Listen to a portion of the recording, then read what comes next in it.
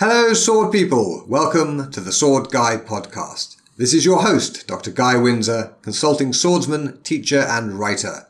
Join me for interviews with historical martial arts instructors and experts from a wide range of related disciplines as we discuss swords, history, training and bringing the joy of historical martial arts into our modern lives. The episode show notes are at swordschool.com/podcast, where you'll find transcriptions, photos, videos, and links for this and all the other episodes. While you are there, you can sign up for my mailing list, and I'll send you a free copy of my Sword Person's Care package. This includes 4 ebooks and access to several of my online courses. My newsletter goes out every week with updates about the podcast, my works in progress, and all sorts of cool sword stuff. You can unsubscribe at any time and there's never any spam. Before we get on with the show, I'd like to thank the people who make it possible, my patrons on Patreon. It takes time and money to run a podcast, and without them I'd have quit long ago. Join us at patreon.com/theswordguy for behind the scenes content to suggest future guests and priority access to my inbox. That's patreon.com/theswordguy. I'd also like to thank Andrew Lawrence King for the Baroque harp accents that adorn the show, originally recorded for my Paradoxes of Defense audiobook project. Now, without further ado, on with the interview. I'm here today with Robert Childs, who is a well-known rapier competition champion and author of the new book, Revelations of Rapier. So, without further ado, Robert, welcome to the show. Why, thank you for having me. Let's just orient everybody as to where you are. So whereabouts in the world are you? So presently I live in California, which is the west coast of the United States, just about an hour north of the state capital, Sacramento. Okay. Yeah, so LA is huge and not the state capital, and San Francisco is huge and not the state capital. It's like, I've been to Michigan a few times, to the state capital of Lansing, but Detroit is not the capital. Like, what is it with America having these tiny little towns that nobody knows about being the state capital and these enormous great cities? Nobody wants to live in the state capitals, I think is what it is. It's just a little bit too political, a little too boring, Fair enough. Okay, so let's start at the beginning. How did you get into historical martial arts? So for me, it was actually a couple of transitions. I have been fascinated with learning to fight with bladed weapons for literally as long as I can remember. I mean, my earliest memories are stealing my dad's buck knife. This is even before I was ever in preschool, but I would take my dad's buck knife and I used to be able to fit in that space behind the couch, between the wall and the back of the couch there. And I used to practice moves that I had seen on TV shows and movies. And then, of course, after I had, thoroughly exhausted my my knowledge of movie fight moves, I had to then, go back to my mom and because the locking mechanism for the buck knife it was beyond my comprehension. So I had to kind of get that back to her. And my mom later admitted she was concerned. She was concerned about her young son there because of his fascination with knives. But fortunately, it was a very healthy fascination, as it turned out. But I actually didn't get my first official fencing lesson until I was 17 years old. I was in high school, had a question for my English teacher, waited till after class, and as I was walking up to his desk, I had just happened to glance off to my left. And in the armoire that he had, I saw some Olympic fencing sabers and foils. And all of a sudden, whatever question I had on my mind at the time was completely gone. And I had a new question. And I was like, do you fence? He says, yes. And I says, well, do you teach by chance? He says, yeah, actually I do. And I says, how much? Can I? He says, yeah. He said, I said, how much? And he said, it's absolutely free. I said, sign me up. And there you go. I became my high school's first official fencing student at Federal Way High. And from there, I went forward with it. Even after I had joined the military, after graduating high school, I was training with a gentleman by the name of Bruce Capon in Russo-Hungarian Saber up in San Jose. It was here in California. And I was fencing with foil and saber primarily, a little bit of epee, not too much. I was really interested with the foil and the saber, particularly saber, and the whole concept of point and edge. But it wasn't until a few years after that that I was attending a fencing practice for Olympic fencing, and I happened to notice that after our 2 hour session was finished, another group would come in, and it was a group of SCA people who were fencing with rapiers. And then all of a sudden I was, I'd noticed because my whole reason for wanting to learn fencing in the first place is because I wanted to learn actually how to become a swordsman. And Olympic fencing was great at the time, but it was really more of the sportsman aspect of fencing. So these folks were doing a little bit closer, at least in my estimation, to, you're using a more weighty weapon, something that's more akin to an actual rapier. So what turned out to be the case is I would fence for the first 2 hours Olympic with foil and saber, and then the second 2 hours I would fence against these SCA people with rapier. And over time, my reputation with the weapon grew, and eventually, right around I don't know, the 10-year mark, HEMA started really coming into its own. It really started flourishing in a fashion it was spreading everywhere. And I happened to run into a HEMA group at that point, and I would practice with them. And then the HEMA competitions came about, and it was more people to fence against, and different styles, and the different skill levels. I don't know. I fell in love with it. So even to this day, though, I will still fence against people in the SC. Basically, if you have steel, it's close to real. So that's my motto for it. So, but that's how I ended up transitioning over into HEMA, was through Olympic fencing to SCA into HEMA. Okay, it's actually very similar to how I got started, because I did. My parents were quietly taking weapons off me when I was little. And we would have gotten along famously. Well, or we would have murdered each other. or gotten very good at the pretend aspect. Absolutely. And then I did foil and saber at school. My sort of English equivalent of high school, and then at university, again frustrated with the artificialities of sport fencing. Me and some friends started a historical fencing club called the Non-Duelist Society, and we were playing around with each other in like late 92, early 93, and we started the club officially in 94. And then there was no SCA in Edinburgh at the time, at least not that we ever knew of. Otherwise, I may very well have done an SCA tour for, I don't know, a decade or so as well. So you got into the historical martial arts scene, I guess, early 2000s, something like that? It would have been right around there. Yeah.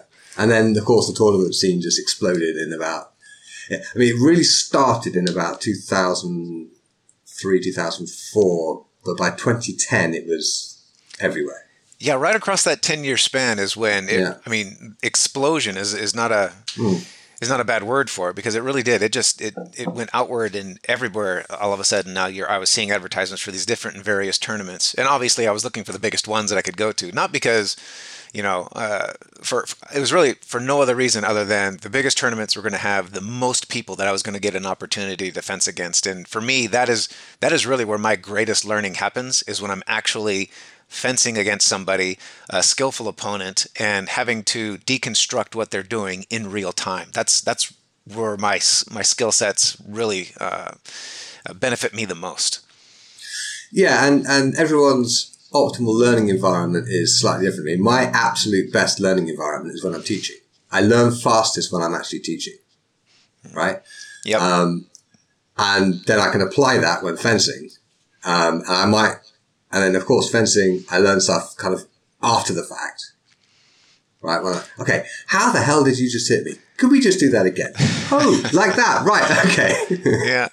For me, I get the same, I get a similar kind of experience, only it's actually from when a student who doesn't, who's first starting out, they're going to be the ones most often that ask you sometimes the most interesting questions, because they'll ask something that you weren't thinking about it before. It's like, well, why do you do it this way? Oh, that's a very good question. Why do I do it that way? Oh, and then it forces you to have to think about that. And why do you do it this way? Is it just because it feels right? Is it because it's martially sound? Have you given any thought to it at all? It really forces you to have to break down the why in order to properly explain it to the student who is seeking to learn. Right. Yeah. Yeah. There's nothing quite like curious students as a spur to growth. Truth fact. So you've not just been doing the sword stuff though. So you have a background in various other martial arts, correct? I do, yes. I took Aikido for a time, but I also took Kaju Kembo, which is it's kind of a street fighting form of Asian martial art, and that one I really enjoyed because it was very practical. It was very useful. It looked at street combat from the perspective of, okay, understand, you will get hit, so make sure that you are doing X, Y, and Z in order to make sure that we end this in the shortest amount of time possible, because you don't want to take damage. It was very, very practical and very, very useful in my mind. So, and as it turned out, it was one of my first introductions to basically, it was fencing. It was understanding measure, understanding timing, reading your opponent's tells, all of the things that I use to this day in rapier combat. It's when I first began to understand that all of this stuff really has a common root. It all comes from the same place. It's just a slight variation based upon the implement at hand. Yeah, and the context in which you're using it and what constitutes a win in that context. Yeah, not dying. That's always a good one for me. yeah. Like every martial art has in common, like, don't get hit in the face if you can avoid it.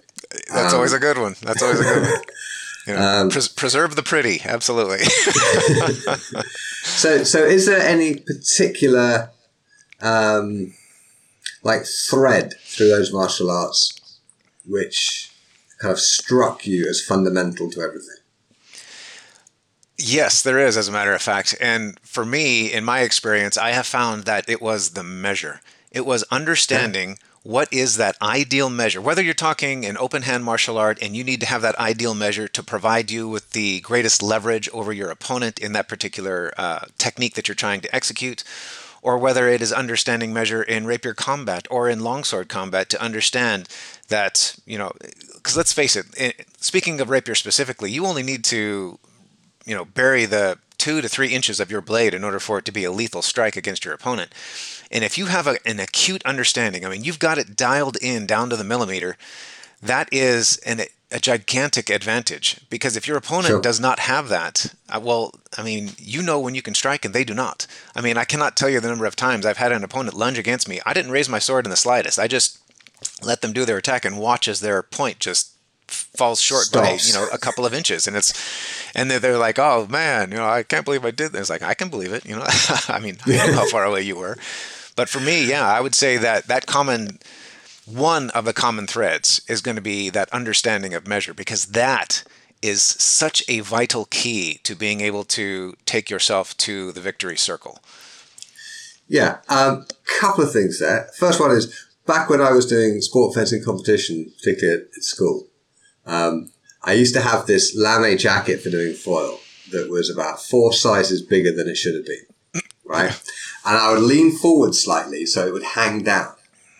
And people kept hitting it, but the light didn't go off because it wasn't giving him enough resistance. That's like you're wearing a cloak. It's beautiful, right? Yeah.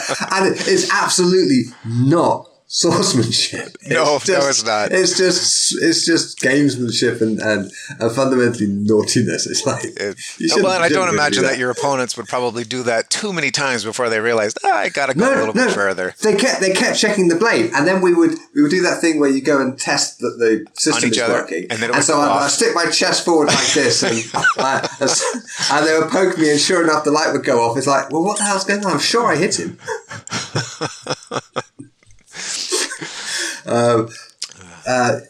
But yeah, okay. Now, the 2 to 3 inches thing. Yeah. It's true in that if you shove a blade 2 or 3 inches into somebody's chest, you're likely to do an awful lot of damage. And when fencing your friends and in fencing in a kind of competitive or sporting environment, you absolutely shouldn't be hitting any harder than that. Yeah. Right? We don't want to break our toes. Right. But in the historical sources, we almost invariably see something like a foot of steel extending behind the dead person's head. Because people are running it much deeper. I have theories as to why that's the case. Do you? Do you have any? So there's a couple of yes, and there's a couple of possibilities that come up when you look at something like that. I mean, the number of times, for example, that I have begun an attack against my opponent, and I'm almost right at the moment of about to strike, and that's when it sort of registers in their head that they're being attacked, and their reflex action of throwing their weapon out there or suddenly making an attack of their own against me at that point in time has occurred. And of course, if you've got two oppositely moving bodies coming forward, you're going to increase the force significantly. But also, too, it could very well be from the perspective of if I was lunging against my opponent and it's going to be, say, for example, the head is the target that I'm shooting for, because I like to refer to that as the off switch, because whether you penetrate the skull or not, you move that head in a violent fashion, the whole body has to follow it, and everything that they were doing melts away. If I'm shooting at your head in a martial context, mind you, not a competition, but I'm going to put some significant force into that in order to make sure that you stop whatever it is that you're doing, so that way I can make sure I'm the only one who survives that fight. When it comes to the torso, however, in a martial context, the closer I get to my opponent's weapon, the easier it's going to be for them to potentially harm me in some fashion. So if I'm shooting for that torso as a target area, that's not instant kill. I mean, if I do that and I bury my sword into my opponent's body and it's, sticking a foot out of their back, well, they have an opportunity in that moment while my sword is bound up in their body to take me with them. And mind you, that would be a very period way to die, but I'm not a fan of, if I'm in a martial context to do so. I see. I have a different theory as to why they're going through. I mean, obviously, if two people are attacking at the same time, as often happens in the treatises, you are going to get that much closer measure. But I think, for example, Capoferro is looking for it, because if you stick the sword all the way through them, so there is like a foot or so of steel sticking out the back, you are so far inside their point that the time it's going to take them to pull that sword back to be able to actually hit you, you have lots and lots of time to get either past them or to get further control of their weapon. So I think it's like getting, like if you have a dagger and your opponent has a spear, your only option is to get really close. Indeed. Yeah, so you're well inside the point where the spear is no longer useful. And I think basically it's a less extreme version of that. You're getting that close because you know your sword is going to get tied up while it's stuck inside them. And you don't want to be beyond them. You don't want to be sort of back where their point is. You want to be well past the point so they can't hit you with it. That's my theory. And that is a sound theory. That is entirely possible. And in some instances, that could actually be what somebody was aiming for, because as we all know, fencing is something like a dance, and your opponent has a say in that dance. And if they present to you the opportunity to run them through and maintain control of that weapon, well, then you've accomplished exactly what you need to do. You have scored the killing blow on your opponent, and you have preserved your own skin at the same time. For me, I have this immediate reflexive action that I do when I strike my opponents, is that I will my sword shoots out, and then it immediately goes into the parry that they would to block the attack that they would have to do from that particular position their sword was in. And from the perspective of, if I can reach that person's heart or reach that person's lung with just a few inches of the tip of my sword, and then immediately parry following that, that is probably going to be the course of action that I'm following most often. Now, obviously, we don't have an opportunity to, to actually, and thankfully, we don't have to actually do this, in order to find out. But thinking about it theoretically, it is the approach that I would take. Yeah, although in like all the sources, pretty much almost all the time, when you're striking with physical control over your opponent's weapon. Either you have their debole bound up against your forte, or you have like your left hand is on their hilt or whatever. So you actually have that control as you're striking anyway. So shouldn't that line already be closed? Yes, it should, in an ideal situation. In fact, what you're talking about right there is something that I call, and I read about this in my book, but I call it the two-target concept, whereby every time I'm going to make an attack against my opponent, there's actually two targets, not one.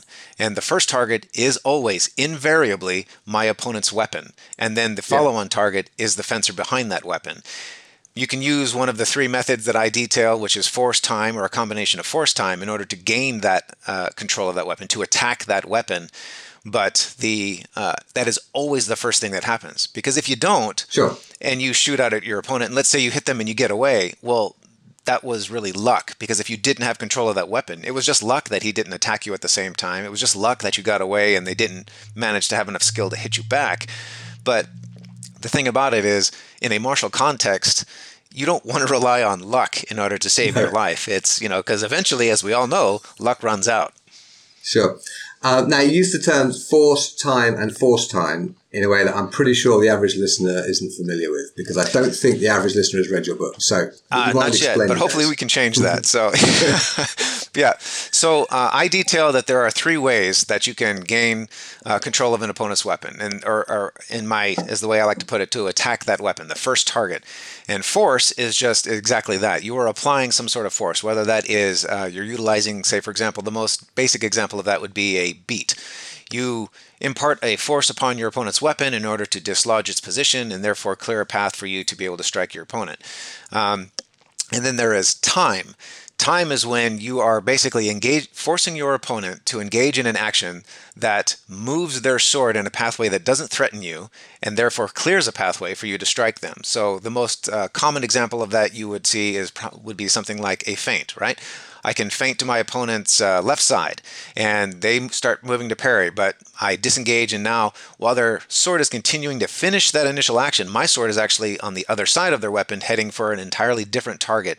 That is utilizing time to deal with their weapon.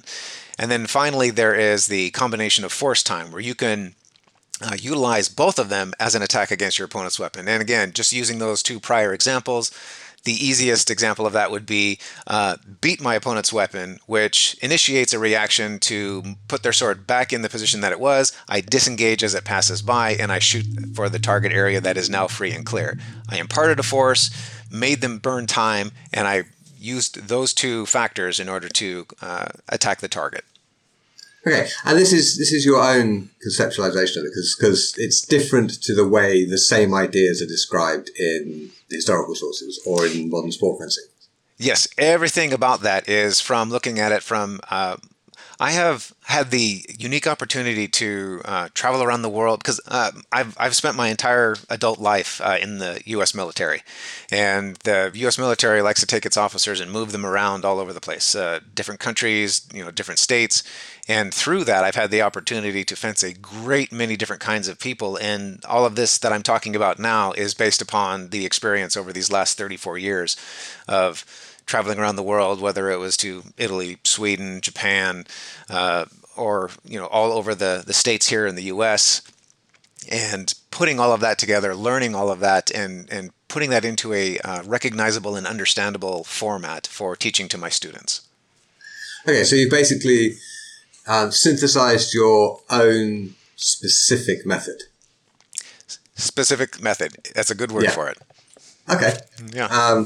Yeah, and it's basically what the historical writers, Capoferro, Fabris, and whatnot, it's what they did. They had exposure to various kinds of training and whatever, but the thing that they put down in their book, because every book is different, you can tell that they have their own way of looking at these various different concepts and describing them slightly differently. And sometimes you'll come across two completely different terms or descriptions for what turns out to be the exact same thing. Precisely. Absolutely. Yeah, what you just described is the argument that I will give to someone who's I've had various critics for various reasons, as we've all, I'm sure, run into. I'm sure you've run into them yourself. Yeah. And I've had people who say, for example, that, oh, well, what you do isn't period. What you do is not is totally modern. It's not period. And it's like, well, that's true. And what they're saying is true and false. Because in all honesty, as much as I wish I could make the claim, I did not invent the parry. The parries that I use have been in existence for centuries, if not thousands of years. But where they are correct is that I guess the best way to explain it is that they have a tendency to forget. Let's say, for example, we look at Capaferro, right? Mhm. Capaferro was born one day, but did he come into this world knowing everything about fencing that he would later write about? No, of course not. He learned what was available to him. He saw where there were opportunities in order to improve it for himself, to make it what he thought was better. He fenced against other people, I'm sure, and he was able to build his experience and then ultimately tweak that knowledge that he had and create the style that we now associate to his name. Well, I mean, honestly, that's what I have been doing for myself, not for any Sure. purposes of actually writing this book, but it was for the purposes of becoming my best swordsman. Because if there's one thing that I have definitely learned is that you can never truly learn something completely just from a book. You have to couple that with your own experience. Sure. And my travels around the world they gave me a unique opportunity to do that very thing. So when someone tells me, oh, well, what you do isn't period, well, my counter argument to that is actually what I do is more period than what they do because I'm doing exactly what those period masters of old did for themselves. So while this person who's Okay. criticizing me is saying that they don't, they're saying that I'm not period. Well, actually, the way I'm going about it is very period. Yeah, okay. Your approach in synthesizing your own system, having studied, Fiore makes the claim in his introduction that he studied with many masters, Italian and German, right? And he says that. And yeah, they're sort of going around and studying under lots of different people and seeing lots of different approaches and synthesizing your own. That's an entirely a period thing to do. But the thing is, what people mean when they say period is what I know I what they mean when mean. I say, Yeah. what I mean when I say historical. When I say historical, I mean you're recreating a documented historical system as faithfully as possible, right? Correct. Yeah. So when I'm teaching if I'm calling what I'm doing historical rapier, I will have to also specify, well, whose historical rapier? Well, I'm a Capoferro man, so I will teach classes in Capoferro's rapier, and anytime when I deviate from the book in any way for any reason, I have to flag that up to the students so they can see exactly what's coming from the book and what I have had to interpolate, extrapolate, or make up. Right? Yep. So I think where I differ from your critics in that regard is I don't see anything even slightly wrong with coming up with your own approach, so long as you don't pretend that it's somebody else's. Indeed, that is true. And I have never made such a claim. I am not one who said, if someone comes to me and they said, yes, I would very much like to learn, Capoferro's fence, style of fence, or I would like to learn Fabris's style of fence, or insert period master here. I am Yeah. not the guy that you want to come to for that. Sure. I have a very specific way that I'm going to teach that student because I am going to do it from the perspective of I'm going to try and find out what is that student's strengths, what are their weaknesses, and the things that I teach them in a given context may not necessarily be something that I myself use, but I will teach it to this student because for some reason this student can make it work for them. So if I'm going to be a good coach, at least in my mind anyway, I'm going to help that student become their best swordsman, not the best imitator of me. Right. And this is where historical martial arts are a little bit odd, because in terms of actually winning sword fights, that's the only way to do it. You are Right? correct, absolutely. And that is exactly what I do for my students who are interested in that side of things. And it's different to, can you learn this particular period system? Yep. Right? Yep. It's it's like a singer. If a singer may have a voice that is perfectly suited to, I don't know, modern pop music and not really suited to 16th century madrigals at all. And if they want to be their best singer, they should probably be singing pop music. But if they love madrigals and they want to do their best to sing madrigals, then that's what they should do. There's nothing wrong with it. It's just a different goal that the student has that we as their teacher can help them with. Yep. And ultimately, I mean, and don't get me wrong, when I'm teaching my students in order to become what I call their best swordsman, I am doing so because they have that goal of becoming, Right. of maximizing the skill that they have. Now, if somebody wants to, I do believe absolutely that there is not only a place, but an absolute necessity for people who want to recreate as we call it, the period styles as closely as possible.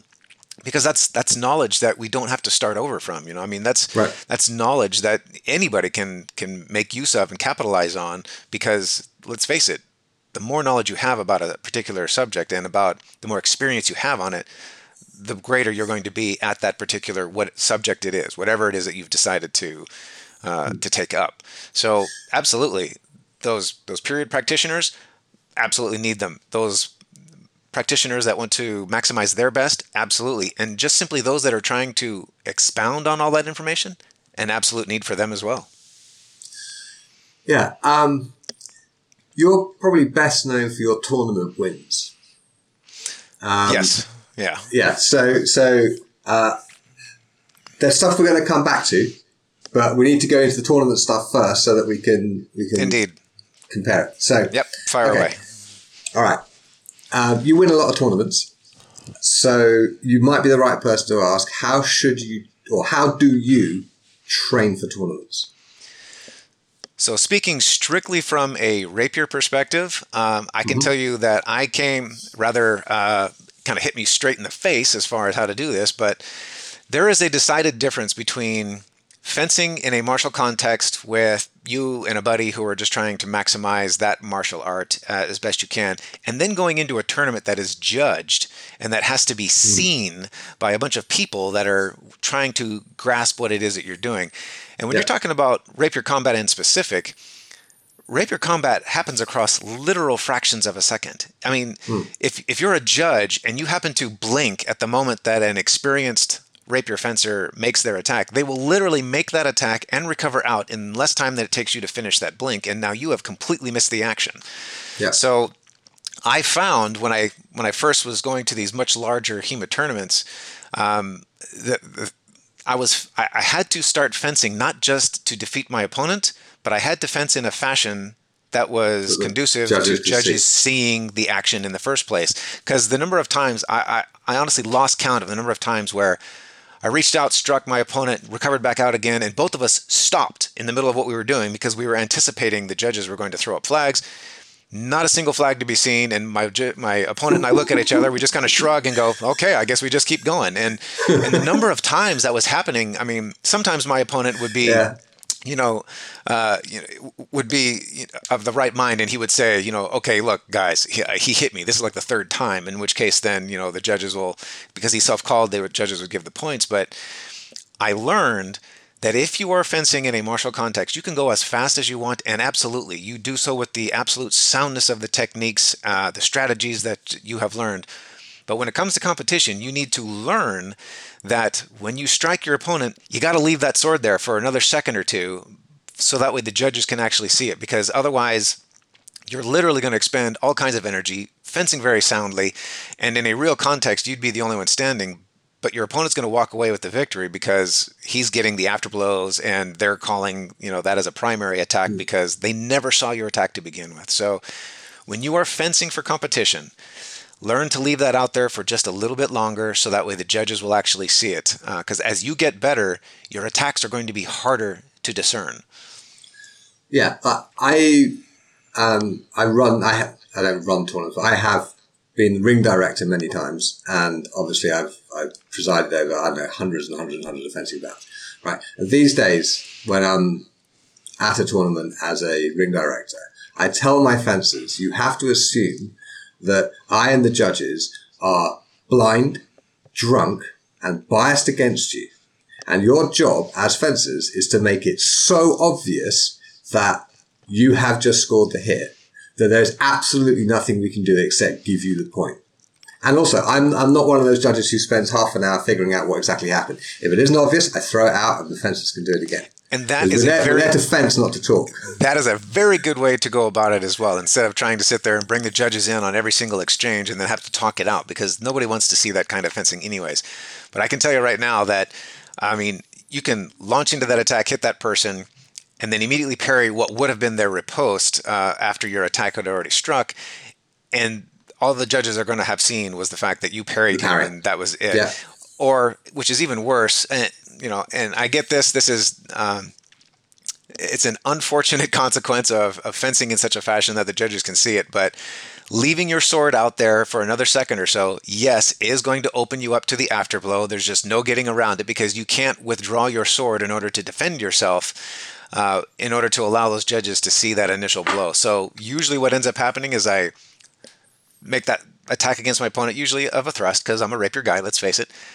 And I hit my opponent, I leave it there, and then my opponent follows up with some sort of cut after the fact, but my sword is still sitting in them, and then the judges call it, okay, Child's initial attack, 3 points, -1 point for the afterblow. And it's like, there's really nothing that can be done about that unless you just happen to have a really experienced judge working on that particular circuit.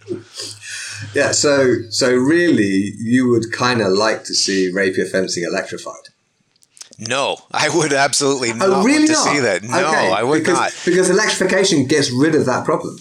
You can be as fast as you like, and if there is one thing that electrification taught me about Olympic fencing, it is that it introduces the ability and the gamesmanship factor into all of that. Now, mind you, if there was a way, for example, to if they were to electrify it in such a fashion that thrust, that striking your opponent was infallible, because I'm telling you, I think electrification is what ruined Olympic style fencing. Oh, I agree. That's why I don't do it anymore. Yeah, I think that it absolutely ruined it. I think the actual key to it, to making HEMA fencing better across the board, not just rapier, but longsword and saber and all of them, is having experienced judges. You got to have those judges knowing what they're doing in order to make this truly incredible event. Training them and paying them, I think.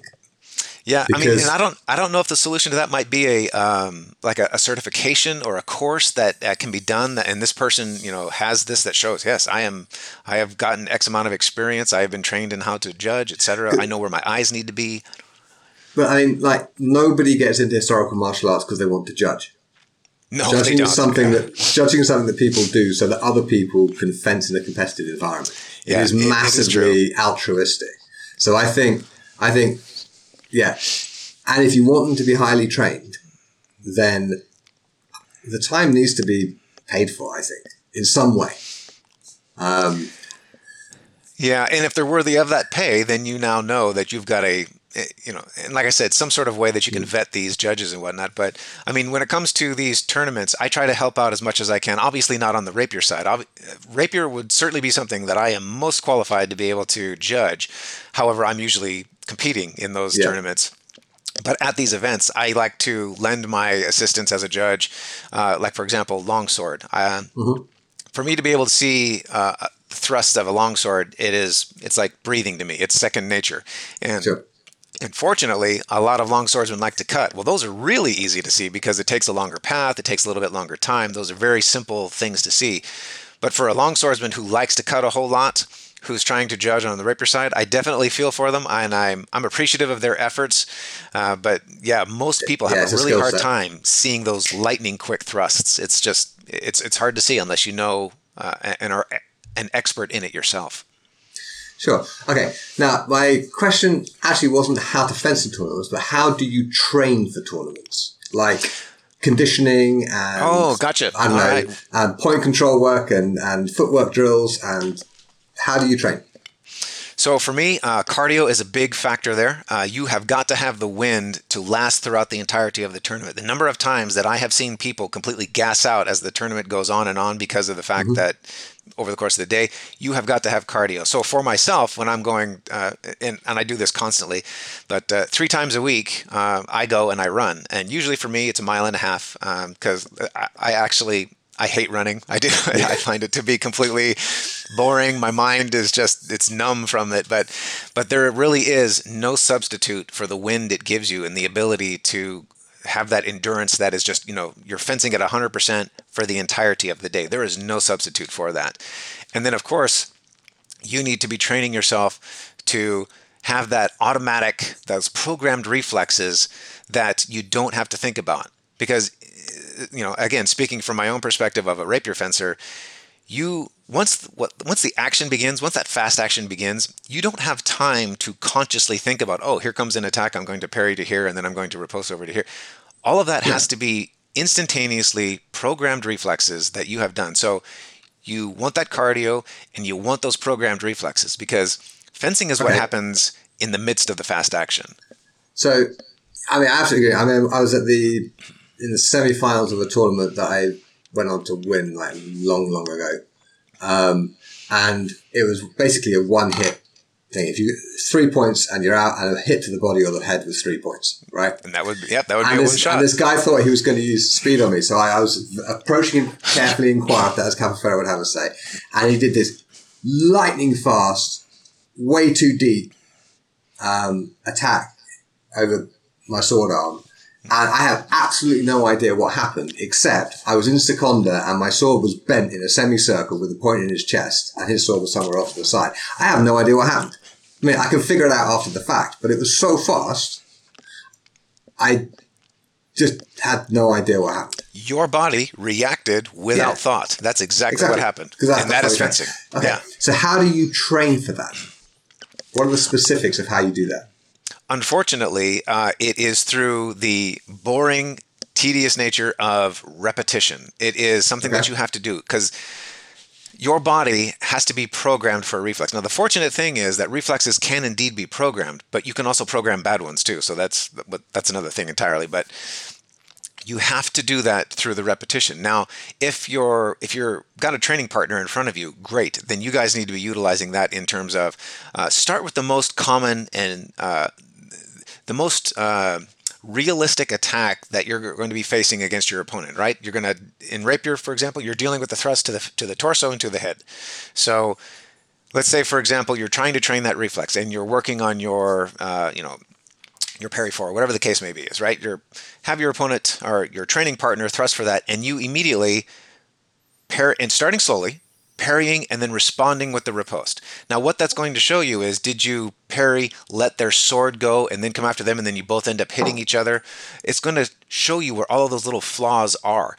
And once you get that reflex down, once it's no longer something you have to think about, that is when the magic happens, because now you're free to let your conscious mind, before the fast action, see what's happening, see where you need to focus your efforts.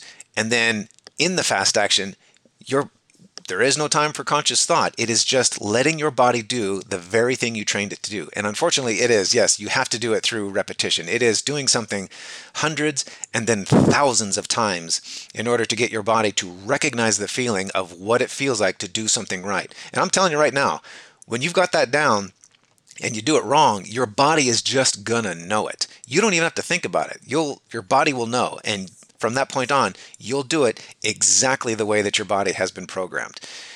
In the fast action, no time for conscious thought. You got to do it this way. And unfortunately, like I said, my mind is easily numbed. I don't like boring things. I really don't. But cardio is important, and then of course that repetition of doing something thousands of times in order to make sure that you're doing it exactly the way you're supposed to, when it's literally happening across, fractions of a second. Okay, so let's say you have a big tournament coming up next week. What will you do on the 7 days leading up to it? So for me, I'm going to make sure that I am really well hydrated, because if you're starting off that way, then you're doing yourself a gigantic favor. I'm going to continue that cardio, but then I'm going to stop probably 4 or 5 days before that tournament, because it allows the body to heal, and you're still now at your peak as far as that cardio is concerned.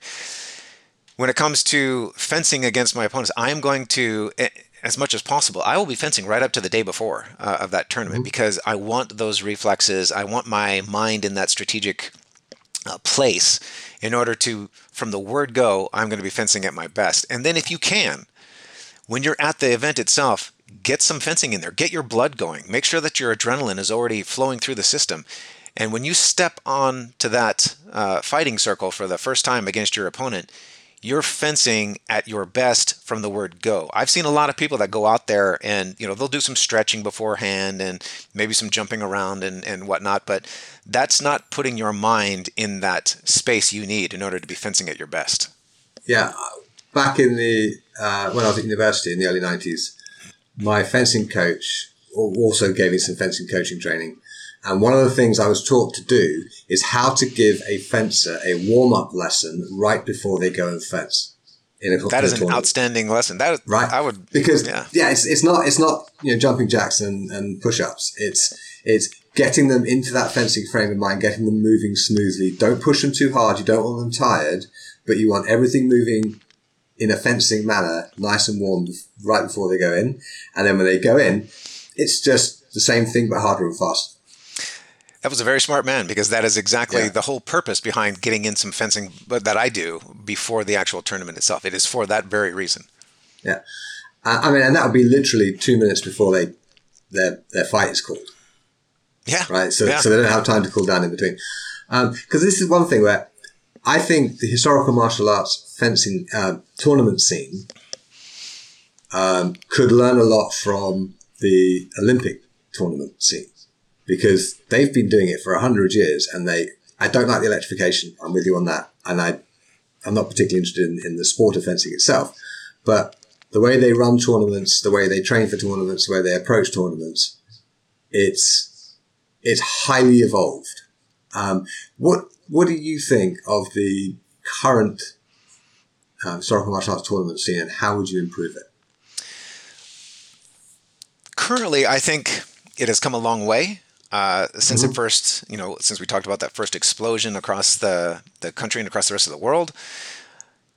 How I would improve it, though, would be it's in the word itself, right? We've got historical European martial arts, right? We're talking about from a historical. Now, when I approach this, I like to do so from a martial context. Even when I'm fencing in competition, yes, there are some artificialities that I will insert, as we have discussed, so that way judges can see the points. But the techniques that I utilize are going to be such that if I was to use them in a real sword fight, God forbid ever get into that situation, but I now have all of the skill sets that I need in order to survive that fight. Now, you can fight in a martial context, in a HEMA tournament, and still win. I am living proof of that.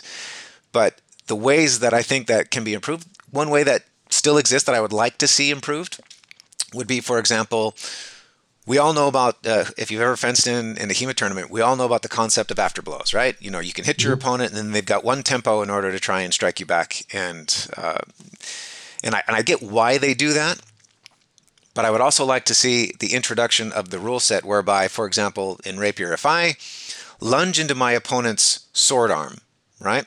If I stop thrust his arm, there is no chance for afterblow after that. You have been stopped. There is not going to be an afterblow after that, because my sword is embedded in your arm. Or if my opponent was to lunge and they thrust into my face, right? There is no afterblow after that. There is, even like we've already discussed, even if my opponent doesn't penetrate my skull and just simply violently moves my head, whatever it was I was about to do, that goes away. There is no afterblow after that. I would like to see the introduction of some of these simple rules that I think would make things a bit more realistic. It would take away the sportifying aspect of it just a little bit more. There's always going to be some of it. Yes, I get it. There's no way you can make it entirely, realistic. But I think we should be doing things to try and get it as close as we can, without actually breaking our friends. Are you familiar with the 19th century version of sharps? So not sharp swords, but sharps. No. Okay. It's a bit like a point d'arrêt, which is 3 little spikes attached to the end of a foil, which basically it sticks on the jacket but doesn't go through. But a sharp, it's about 1/8 of an inch long, maybe 1/4 of an inch if you're feeling mean, with a big shoulder on it so it can't go through. Yeah. Yeah. And you fence sometimes wearing a jacket, sometimes without a jacket. It's because you're training for the actual duel, and that way the point doesn't slip. You know when you've been hit. The blood spots on your jacket will show where you've been hit, right? And it's not going to slip off a mask. It's not going to slip off the protective gear. It sticks, right? But it doesn't get stuck. It just doesn't slip on the thing, right? And it's not safe, but you're very unlikely to kill anybody with these things.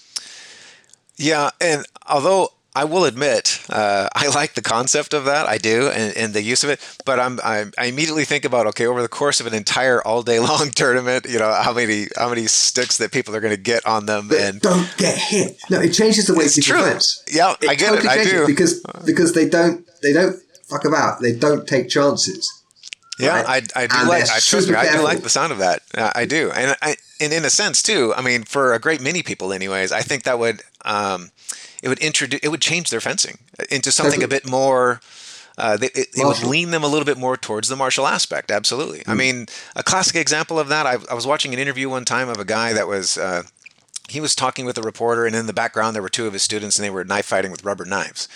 And they were all up in each other's faces when they were doing each Sure. one of their exchanges. I mean, just all over each other. And he's talking to the reporter saying about how he wants to get and give this martial perspective. So he then turns around and says, "Hey, watch this." And he walks over to his two students and he takes away the rubber knives and he gives them two other rubber knives that have been rigged as stun guns, Oh 50,000 yeah. volts.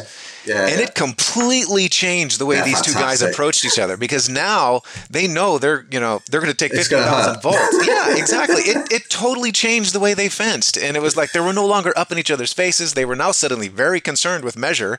And it was, but yeah, I love anything that makes something, forces people to be more martial. And I wish we could just rely on people to do it on their own, but clearly No, that is not the case. Well, because people respond to the exact details of the environment that they're in, and a blunt sword with a rubber tip on the end makes people behave completely differently to a sharp sword. Very much so. I would like to experiment to see what would happen if we used those eighth of an inch sharp points with a big rubber thing behind them, so there's no possibility of it actually going through. I think once you've been hit once with that, you'll be very, very careful not to get hit again. I think you're right. And for a tournament like that, what would be really interesting is to see a tournament done with those, but instead of doing it to 12 points or whatever the case is, and everybody is just, bloody as all get up by the end of it, because, you're going to take some hits. It's just a simple fact of that. But to make it a single, every exchange is to one blow. right? Yeah, it's to one blow. And then that person moves on. The other person, loses. So the person who wins is the only person with no blood on their jacket. There you go. That's not a bad way to do it. Actually, I do have a friend, speaking of which, I do have a friend who fences a lot in the SCA, and back in the day when he was perhaps a bit younger and a bit less, what's the word? A little more spry, right? No. Perhaps a bit less. He was a bit more brash when he was younger. Oh, and he was gotcha. a very, very good rapier fencer. He would chalk the end of his rapier. Right. That is. He did this as an SCA guy? Yeah, but just to piss people off. Oh, okay. I was going to say, because I was just about to say that would really piss people off, because there are so many really people in piss people off. They've got their clothing Nazis out there, right? The guys that are they put so much effort into their outfits. It's like, oh, you're chalking my outfit. Well, don't get hit, Well, and it's very hard to argue with a little blue circle on your jacket. It's like, indeed. Yeah, no, I definitely like, and I had thought about that myself, and then I thought, no, I would get so much hate, from people, just because, you totally would. Would. But actually, I've had students do knife fighting stuff with Sharpies, like the pens. The biggest, chunkiest Sharpies you get. It doesn't hurt. I take it they're like bare-chested. Bare-chested, or wearing a white t-shirt or something, and they're playing with stuff, and you can see a big red streak every time you got cut, and it's horrifying. It's like, okay, if those were sharp, I'd be dead. What do I need to do to stop that from happening? They were attaching these pens to a sword, or was no, just holding the dagger. Oh, gotcha. Dagger fence. Okay, gotcha. But duct taping a Sharpie to the end of a rapier is not a bad plan either. I myself, I would love anything that would help to increase the accuracy of those calls, just because, like I said, when you're at a high level in sword play, and I'm not talking just rapier, but high level rapier, high level, long sword, saber, what have you, there's a lot of stuff that happens that judges miss because it just either A, happened too quickly, they blinked at the wrong time, their eyes were looking at one. I see this a lot too, where they're staring intently at one opponent, and then it's that opponent who attacked in the other direction, and they totally miss the action.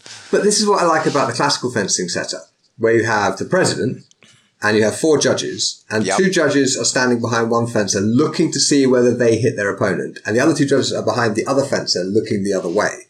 And so, literally, if I'm behind you and you're fencing and your opponent cuts your head off, right, I don't see it because you didn't hit them, right?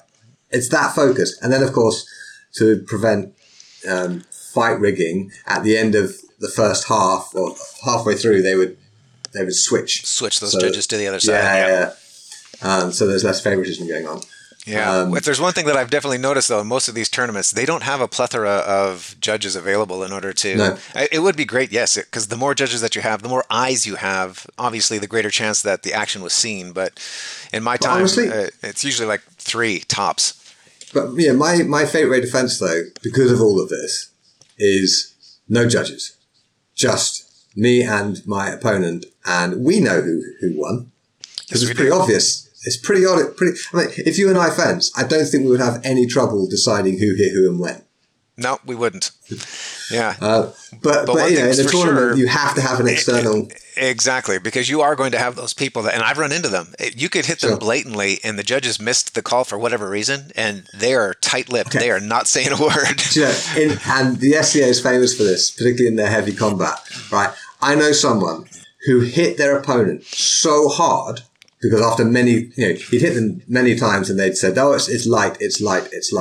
He hit them so hard, he broke their forearm through the armor, and the guy called it as light. Right? Some people really want to win, and they don't care how they do it. I have heard some pretty crazy, I've heard some pretty crazy calls. I mean, there was the time that I was fencing against somebody. It was an SCA tournament, and I lunged in and got back out again, and the person goes, too fast. That was literally the excuse. Too fast. Really? And I was like, what? I was flabbergasted for a moment. I didn't know what to say to that. It was kind of... There'll be plenty of SCA people listening to this, so let me just get this in here, right? Yeah. I have had the pleasure and the privilege of being the ring director when SCA people were fencing HEMA people at an event called Lord Baltimore's Challenge. I've been there. Yeah. And the SCA fencers were marked by their extraordinary honesty, courtesy, and chivalry. Right. Yep. So while they do have these people in the SCA who will behave that way, it is not the standard. I just thought I'd better float that in. Don't get me wrong. The vast majority of rapier fighters that I have fenced with in the SCA are very quick and very honorable about calling their shots. But you are going to have those individuals, and I've run into these people on the HEMA side too. Like I said, there have been people that when I hit them, the judges missed it, and they're like, he totally got me. They self-call it, and everything proceeds accordingly. That's how it should be.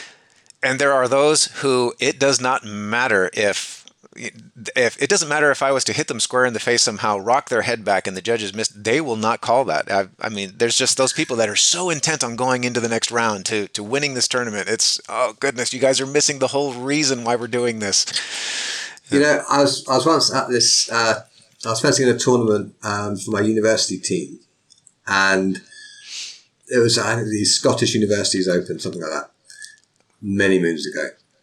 And there was this guy who, from some other university, I didn't know him at all, who was just a terrible fencer. I mean, he'd been training a few months maybe. He wasn't the slightest bit fit. He really was he had pretty much no hope. Anyway, in one of his had bouts, a long way to go. Yeah. In one of his bouts, there was as is common in sport fencing, 2 lights go off, and it was called by the president or the director for him. He disagreed with the call, but you do not argue with the judge. And this is probably the only point he scored in the entire tournament, right? And on the next pass, because he had disagreed with what had just happened, he lowered his sword and just walked forward and let his opponent hit him to even it up. And I thought to myself, he may be a terrible fencer, but he's a fucking good swordsman. I like him already, absolutely, because that person cares more about the actual display, the skill. He cares about that as opposed to the points. And that's, And ideally speaking, I would put that in absolutely every single person out there, so that way we already know everybody's got it. Fortunately, I do think most of the people out there, most of the fencers, the swordsmen out there already have this. At least that's been my experience. but you'll get the occasional one-off that is just they forget why they're really out there. Yeah. Okay. So we've sort of segued on to the things I wanted to talk about, tournaments that I mentioned earlier. So let me jump on to the next thing. And in your book, you detail your school's ranking system, which is completely unlike any other ranking system I've ever seen. And I just thought it might be interesting for the listeners to hear about it. So would you mind describing it and explaining how it works and why you came up with it?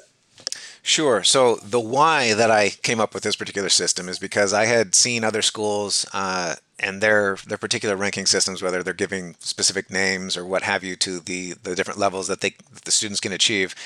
And it was really more, there was, in my mind anyway, there just seemed to be too much subjectivity to it. It was more of I feel you're ready for this, so we're going to go ahead and test you. You can go through some of these form flows or whatever the case is, and boom, here you go. You are now insert title here. Okay. For me, though, it has always been about I want to see my students growing in their unapologetically in their skill. I want to see that skill in them truly come out. So I decided to come up with a system that was completely and entirely only skill-based, and it had to be demonstrable. So first thing that happens is a person comes to me, for example, and says, hey, I want to learn your ways. And okay, so I then give them what's called a black cord, and this marks them as being a student. Now, we will then proceed with a year's worth of training. Sometimes it takes a little bit more. It's up to the teacher to decide when that student is ready. But when that teacher decides the student is ready, that student will then be tested in what is called their black scarf test. And if they succeed in this test, then they will be awarded their black scarf. They will trade in that cord for a black scarf, and they can then proceed to start fighting for ranks. Now, those ranks on that scarf are what I think you're referring to there, and that is when a student passes their black scarf test, then in order to put the first rank upon it, they have to go to a tournament, and it has to have at least 10 other people, not counting themselves. They emerge the victor. That's first rank. Second rank is similar in that it's a 20-man tournament, and mind you, these can't be skipped. So if your first tournament was a 30-man tournament and you win, you just get the first rank out of that, because we want to avoid any of those occasional good days that we all know about those. So second rank is a 20-man tournament, third rank is a 30-man tournament, and then in the fourth rank, things get a little bit more complicated. It is a two-part. To get your fourth rank, you need to participate in a 40-man tournament and become the victor, but you also must fight 3 opponents at the same time and win. Now, this can be done a couple of ways, but and we can talk about that if you like, but that fourth rank is dependent upon winning that 40-man tournament, and you are successful against 3 opponents at the same time. Which, by the way, also is a slightly different skill set than fighting one-on-one. I can tell you that right now. Completely different skill set. Absolutely. And then fifth rank, the final rank, is a 50-man tournament, and it is 5-on-1. So my whole system on that is once a student has that black scarf on their arm, I cannot simply say, you know what, I think you're ready for second rank, so go ahead and put second rank on your arm, or I can't test. No, there has to be a test of some kind. Yeah. It is. They have to. Now, mind you, that doesn't mean that they can go out there and just simply say they did so. These things are witnessed. But that 10-man, 20-man, 30-man, 40-man tournament, those things are witnessed. But you also have to get to the point where that fourth rank is a 3-on-1, and that fifth rank is a 5-on-1. And yes, if you are truly wanting to get to those ranks, you're going to have to work with your teacher on how do you do that. And there are, like I just mentioned, fighting multiple people at a time is not the same as fighting one person in a duel situation. And there are techniques and tactics and strategies that you need to impart to that student if they are going to be successful in that. And but yeah, that is okay. How a student progresses through my school system. Okay, so two things. We'll start with the first one. Okay, just thinking about the tournaments. So to advance up those ranks, you are dependent on the tournament network. Because I assume you're not organizing these tournaments. Is that correct? I am not. No, this is okay. These tournaments can be, a person can go to an SCA event and participate in one of their tournaments. Which, by the way, the SCA has got some really skilled fencers, which is why I include those tournaments as a part of their ability to test, because they have got some really great fencers out there. Maybe. So you can go to there in order to do that, or it could also be done on the HEMA side. So what happens if you have a student who is going for their thing, and they certainly deserve it, but in every final, they are up against someone who has your grade 4 or grade 5, and obviously they're going to get slaughtered. Exactly, right. So I actually have accounted for that because, for example, I mean, I am very active both in SCA tournaments as well as on the HEMA side as well. And I am obviously, 5th rank. I would never expect my students to do anything that I haven't already done myself. But let's say one of my students who is going for his 5th rank, right? And we meet in the finals. And because I train this person, I do have a little bit of an advantage, A, in my experience, and B, I train this person. So I know, what their strengths and weaknesses are.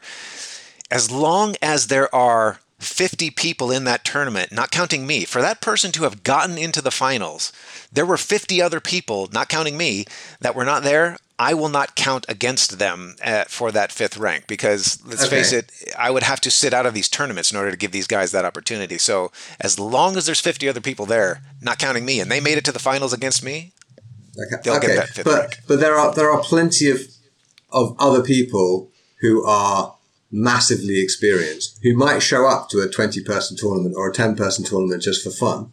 Indeed. Right? And your relatively beginner student going for their first rank hasn't a hope of beating them because they just don't have the experience yet. It is true. But that student is going to see and learn and grow from the fact that they are fencing against these other people. And if I'm doing my job right, they're going to see that, and they're going to study, and they're going to learn what these people are doing. But no, these are not giveaways.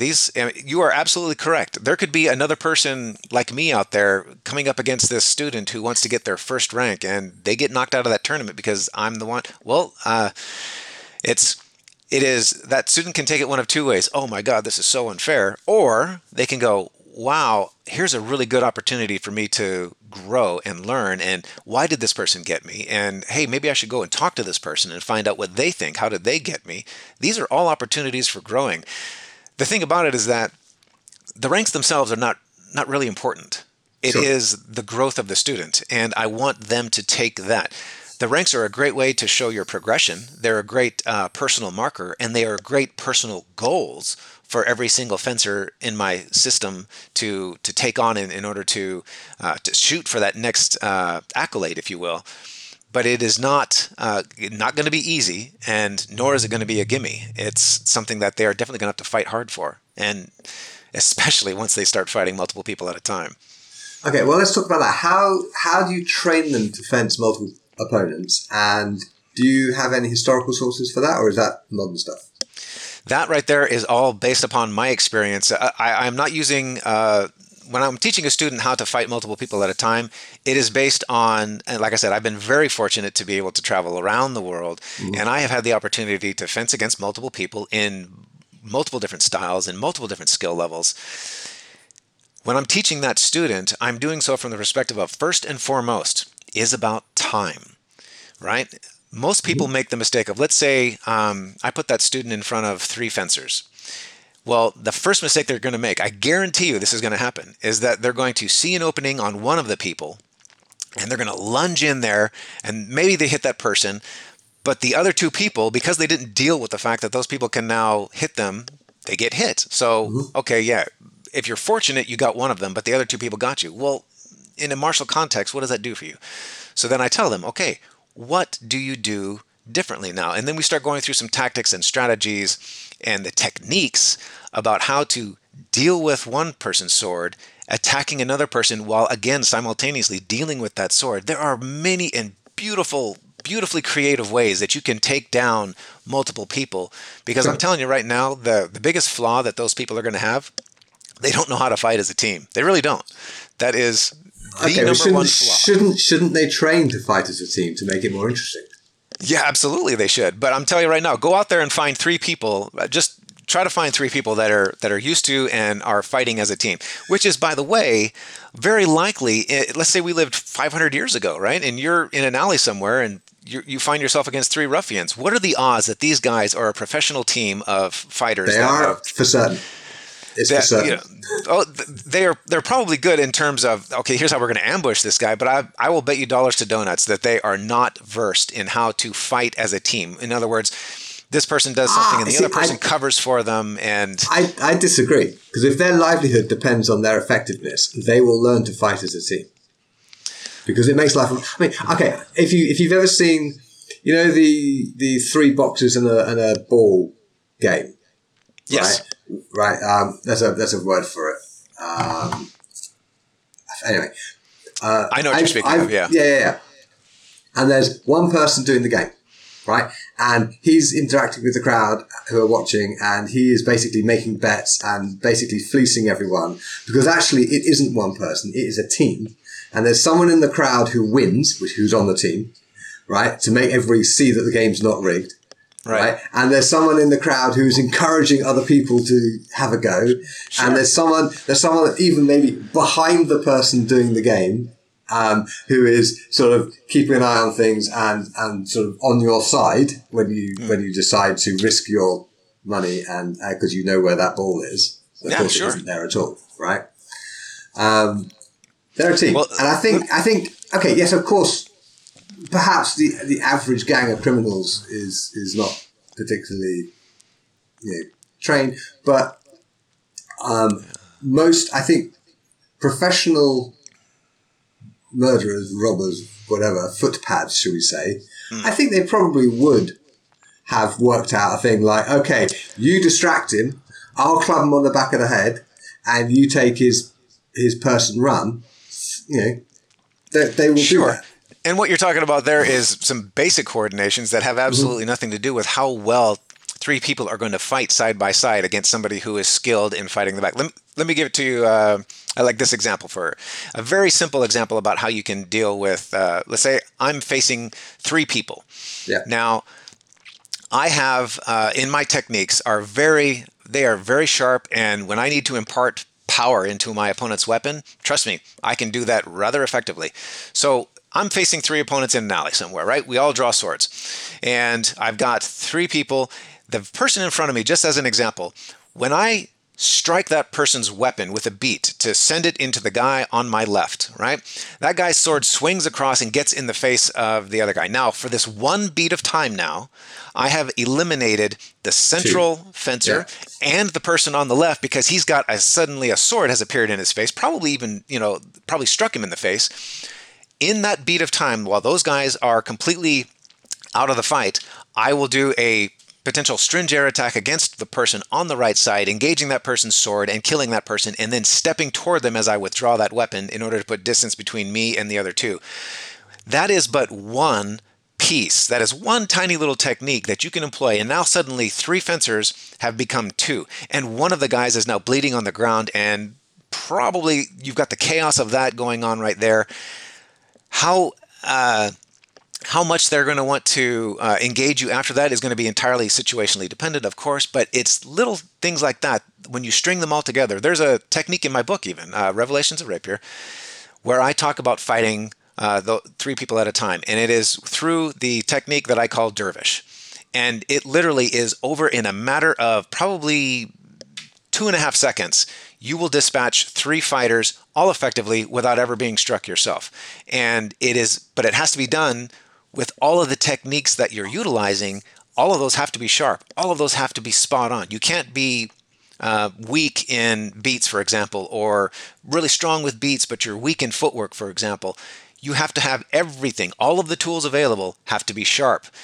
But trust me, it is a lot more doable than people think. I've done this so many times. The most people I've ever fought at one time is 15. Now, mind you, these were not experienced swordsmen at the level that I have, but through the use of the terrain and using their own bodies as obstacles and the techniques that I had, it was a grand time. It was a lot of fun. We all had a good time with it. But 5 people against one is entirely doable as long as you know how.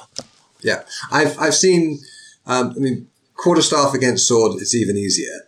But I've seen Terry Brown take on a room of 16 people holding single sticks, and he had a quarterstaff, and he had no problem dispatching the whole lot of them. And then, that was impressive. What was more impressive was an hour later, those students in groups of 4 had no difficulty 3-on-1.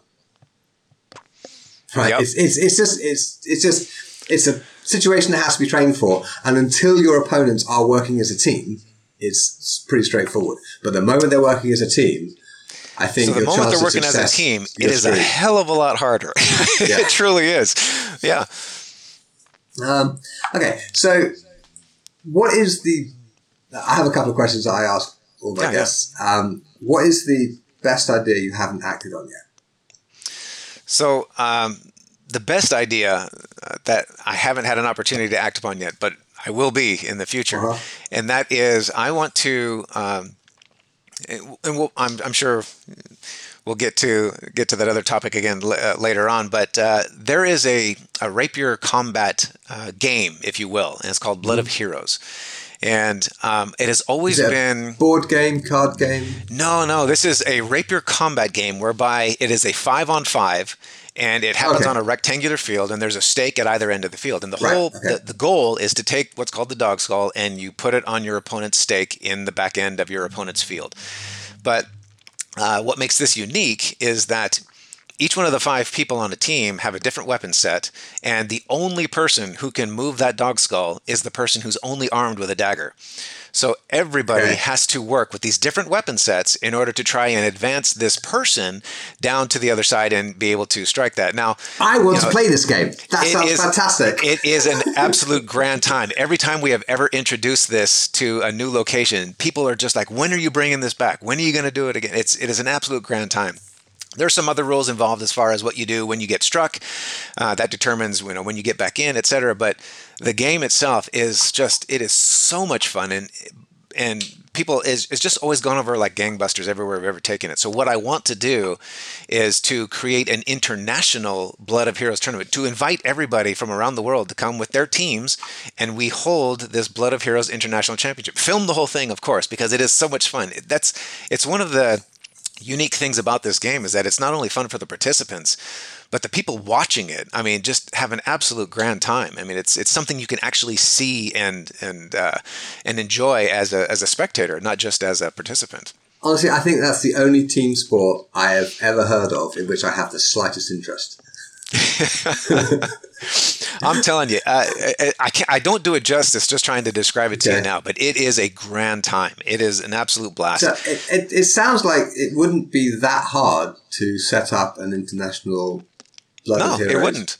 It really wouldn't. I mean, the difficulty, I guess, would be you'd need to get people playing it in their home country, so you actually get a meaningful international contingent. Precisely. You can just do it in your garden and put it on the internet the day before and say anybody's welcome. Yeah, you're not just going to get 4 people together and say, hey, come on, join my team and let's go and do this tomorrow. Yeah.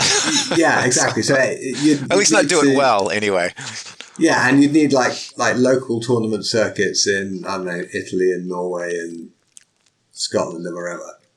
Yeah. So they have opportunities to practice. That is my hope, is what would be the end result. But even if they decide, you know what, I'm going to show up and get a random group of people together. Okay, fine. Actually, one way that you might facilitate it is because it is difficult to get a team of people who will all fly to the same country at the same time. That's hard. True. Right? But you could have it so that teams are assigned on the day. So whoever shows up, let's say you get 40 people, right? It doesn't matter how many people show up exactly, and it doesn't matter how many personal friends you happen to have. The teams could be like randomly assigned, and that way everyone coming knows they're going to get to play. And it might, obviously you wouldn't want to run like a high status tournament that way because it wouldn't, psychologically it wouldn't work. But as a way of getting it started, and people getting addicted to it and coming back every year, then you might say, you can come as a pair and you'll stay as a pair and then maybe come as 4, and it's a 5-person thing. It is a 5-person thing, and remember too, I mean, there is as we've had in the past, we've had people show up with 6, so that way one person could rotate in. It was a way of trying to give relief to Right. some of the people on there too. So, but no, what you're suggesting there is certainly. I fully expect that when I get this thing started. Of course, it will be small. It will be probably even just people that are in the neighboring states around my particular state of California that will probably participate at first. But I think as word spreads and they see this, because of course it's going to be filmed, we'll edit it up into a nice presentation that people can see for themselves and go, wow, this looks like something that I need to do. And the following year, I'm sure it will be bigger. And then next thing you know, we got international teams coming from all over. How much of the game is dependent on actual fencing skill? Oh, it is entirely on, I should say this. Fencing skill is a gigantic part of it because you're not going to be able to let that person with the dagger advance that dog skull to your opponent's stake without having fencing skill. You got to have that. That could be. But teamwork is just as important, I would imagine. Teamwork is tremendously important because if you try it without it, I guarantee you you're going to get stormed because the other team that is working together and the team that isn't, it's not even a contest as far as that's concerned. But you do have to work together. I'm guessing at least some of the listeners are thinking, why a dog skull, and is it a real dog skull? No, it's not a real dog skull. It's not. It's called a dog skull because the game itself is the brainchild of. If you've ever seen that old 1980s Rutger Hauer movie called Blood of Heroes, right? And it was they had a competition that happened in that movie that is what this game is based upon. Okay. So they just kind of kept the name Blood of Heroes. And we took that game and then we tweaked the rules a little bit to make it what I believe is better. And then we kept the name of it because it seemed an homage to where the inspiration came from. But okay. And not a real dog skull. No dogs were murdered in the making. Not a real dog skull. We do not harm it. Okay. I'm a dog person myself. I got 2 of them, and it's basically just a foam construct that looks sort of similar to a skull. But the whole point is to take that and to put it onto your opponent's stake on the other end of the field. I just had a brilliant idea. You should have 2 human skulls, Capybara and Fabris, and let them fight each out. And the 2 teams could flip the coin to see, okay, I'm taking the Capybara skull. All right, whatever. I like that. That's good. I like it. Okay, now my last question. Somebody gives you $1 million or similar large sum of money. The money's imaginary. You can pretty much have as much as you want to spend improving historical martial arts worldwide. How would you spend the money? I would spend that money the way that I would put that money towards the effort that has already begun. I'm not sure if you're aware or not, but so I have purchased, along with my cohort, 140 acres in Amador wine country here in California. It's forest land, and we have already begun the land clearance, whereby then we are going to build our castle that we are going to, no kidding, it will be from the exterior looking in, it looks like a 14th century castle. But on this property is going to be my school of fence. There's going to be tournament areas. There's going to be training areas. There's going to be the medieval village that's going to be there. We've already got all of these places sited out, and we're clearing the trees, clearing the brush. And ultimately, I'm going to create a place where people from all over the world can come in order to learn longsword, learn rapier, learn saber, learn all of these medieval martial arts that we have all come to know and love, and can train and learn and compete in an atmosphere that reflects the atmosphere in which these things were born. And there's going to be lodgings there for people, or if they can stay in a tent if they so choose. But this place is going to be such that I want to hold seminars there on these weapons. I'm going to invite experts from all over the world in order to come and stay there in order to teach what they know. I want this to be basically a sword fighter's paradise. And but that's where all of that money would go to. I would obviously pour that into what we have already started presently. So you would actually just carry on building a castle with your money? That's actually a pretty good answer. I would, yes. This whole place is going to be. I want to create, and mind you, yes, I'm going to retire to this location. This is where I'm going to live, and from there, I'm just going to hold tournaments, training sessions, seminars. Heck, if somebody Blood wants of to get married Heroes there, tournaments. Blood of Heroes will definitely be happening there. Absolutely. Okay. So, when these international teams come to compete in Blood of Heroes, for example, they're already going to have a place to stay. They don't really have to worry too much about, the cost of hotels, because that can be pricey. We all know that. And I want Probably to make not as this a pricey place. as building a castle. Oh yes, the price for me is going to be rather great. Yes, it is. But Do you mind my fortunately, asking? Okay, leaving the imaginary money aside, Yeah. do you mind my asking how you're financing this? well, we're building it right now. Even, I mean, I've got probably another 10 years before I actually retire fully from working and calling it a day, and then just retiring that. And that is my current timeline for having this place completed, or at least Okay. completed to the point where the castle is done, the village is done, the school is done. There's going to be more can move improvements, in, of yeah. course, but it is approximately 10 years from now, actually more like 9 years now. But we've got the area is almost completely cleared that we're going to be using for the parking lot. But once you leave that parking area and you step into the forest itself, which is the property as a whole, there are clearings and glades. There's there will be tree houses that people can stay in. There will be these little, what we call, for lack of a better word, hobbit homes that people can rent in order to stay there. But as soon as you leave that parking lot behind, you would, for all intents and purposes, not even know that you were not living 500 years in the past, because this is going to be an atmosphere in which these in which these arts were born, and I want people to be able to come and enjoy that and learn and I become do their have best to. swordsmen. I do have to ask: will you have plumbing? Well, let me put it this way. Although from the outside looking in is going to look very period, yes, my home is going to have plumbing and electricity, and yes, Okay. I'm not going I thought I'd better ask. You never know. Some people I interview are a little bit mad. Like I said, if you're outside the castle looking in, yes, the castle, there's only going to be one area of the castle itself, and that's going to be the Great Hall. That's still going to be kept very much in a period fashion, lighted by candle chandeliers, etc., sconces, etc. But the rest of the castle, yes, is going to be very much a modern conveniences of electricity and plumbing and refrigerators and all that good stuff. Do you happen to be extremely rich?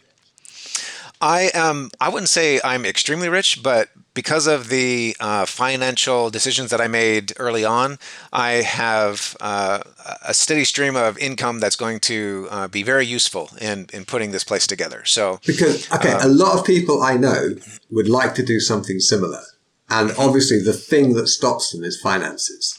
So, we can if this goes into an inappropriate place, we'll just cut out this question and no worries, no pressure, whatever. Yeah. But could you tell us how you do that?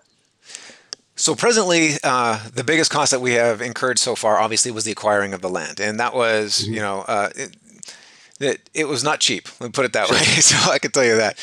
But what we're doing is, if I wanted to build this entire place over the course of a year, oh my God, the amount of the cost incurred would be tremendous, obviously, because I'm not going to be able to do that all on my own. I'd have to have contractors coming in. I would be paying people, architects, in order to do all of these things, get it done in a very short period of time. But we're building this over the course of a 10-year span, and where we're at right now is we've purchased a tractor that we're using right now, which, oh my God, is that a force multiplier? Let me tell you that right now. So that is a tremendous force multiplier. But we are clearing land on our own. We've gotten. I've even got a Patreon channel as well. I mean, that people can go to in order to get access to exclusive fencing content, and also castle update videos that I've been doing in order to keep them apprised of what's going on. All of the sales of my book, Revelations of Rapier, is going towards the building of this castle. My current funds, and as well as that of my cohort, we are pouring in tremendous amounts of resources as we go along in these stages. And by the time we are done, people, heck, the HEMA can come and host events there if they want to. The SCA can host events there if they want to. I'm going to be hosting events there, tournaments and all of that. So, yeah, it's going to be a goodly cost to get it off, to get everything going. But we're doing it over the course of 10 years. So, it should. I mean, if it's basically an events location where people will pay for accommodation, whatever, it should end up paying for itself. Absolutely, yeah, and Okay. there are a couple of examples of that already here in the United States where people do that. Now, mind you, it's not on the scale that we're planning on doing, but nonetheless, yeah, this will be a place that ultimately pays for itself. This will be augmenting my retirement days, because I mean, I tell you what, there's no better way I can think of for me to spend my retirement than to have people coming in order to sword fight. I mean, that is absolutely the greatest. And it brings my wife is a big fan of these YouTube channels where people have bought chateaus in France and are doing them up. I've seen those. Yeah, and there are people who have like Patreon channels that are bringing in like 20 grand a month. Mine doesn't do that. No. Patreon, yeah. And all these people are doing is basically fixing up an old French chateau. And people are enjoying watching it so much that they are pouring huge amounts of money into support these projects, which is... I don't quite understand why people are giving other people money to build their houses with.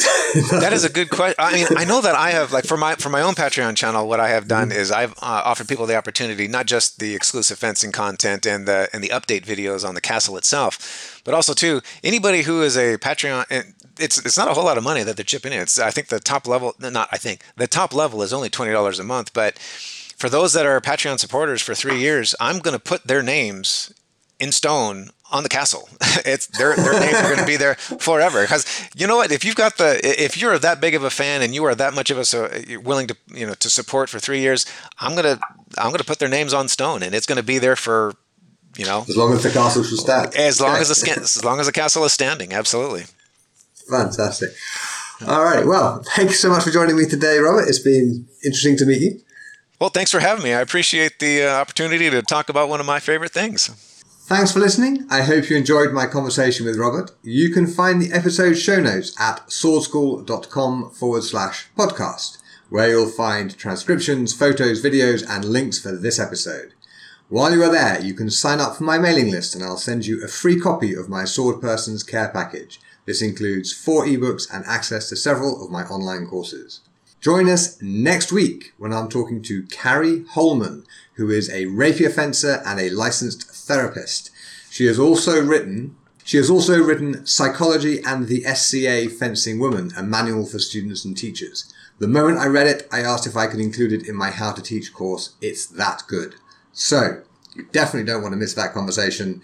So subscribe to the show wherever you get your podcast from. And while you're there, please do rate the show. And if you have an extra minute, or whether you've got an extra minute or not, damn well do it, please. Leave a review. It really does help. Thanks for listening, and I will see you next week.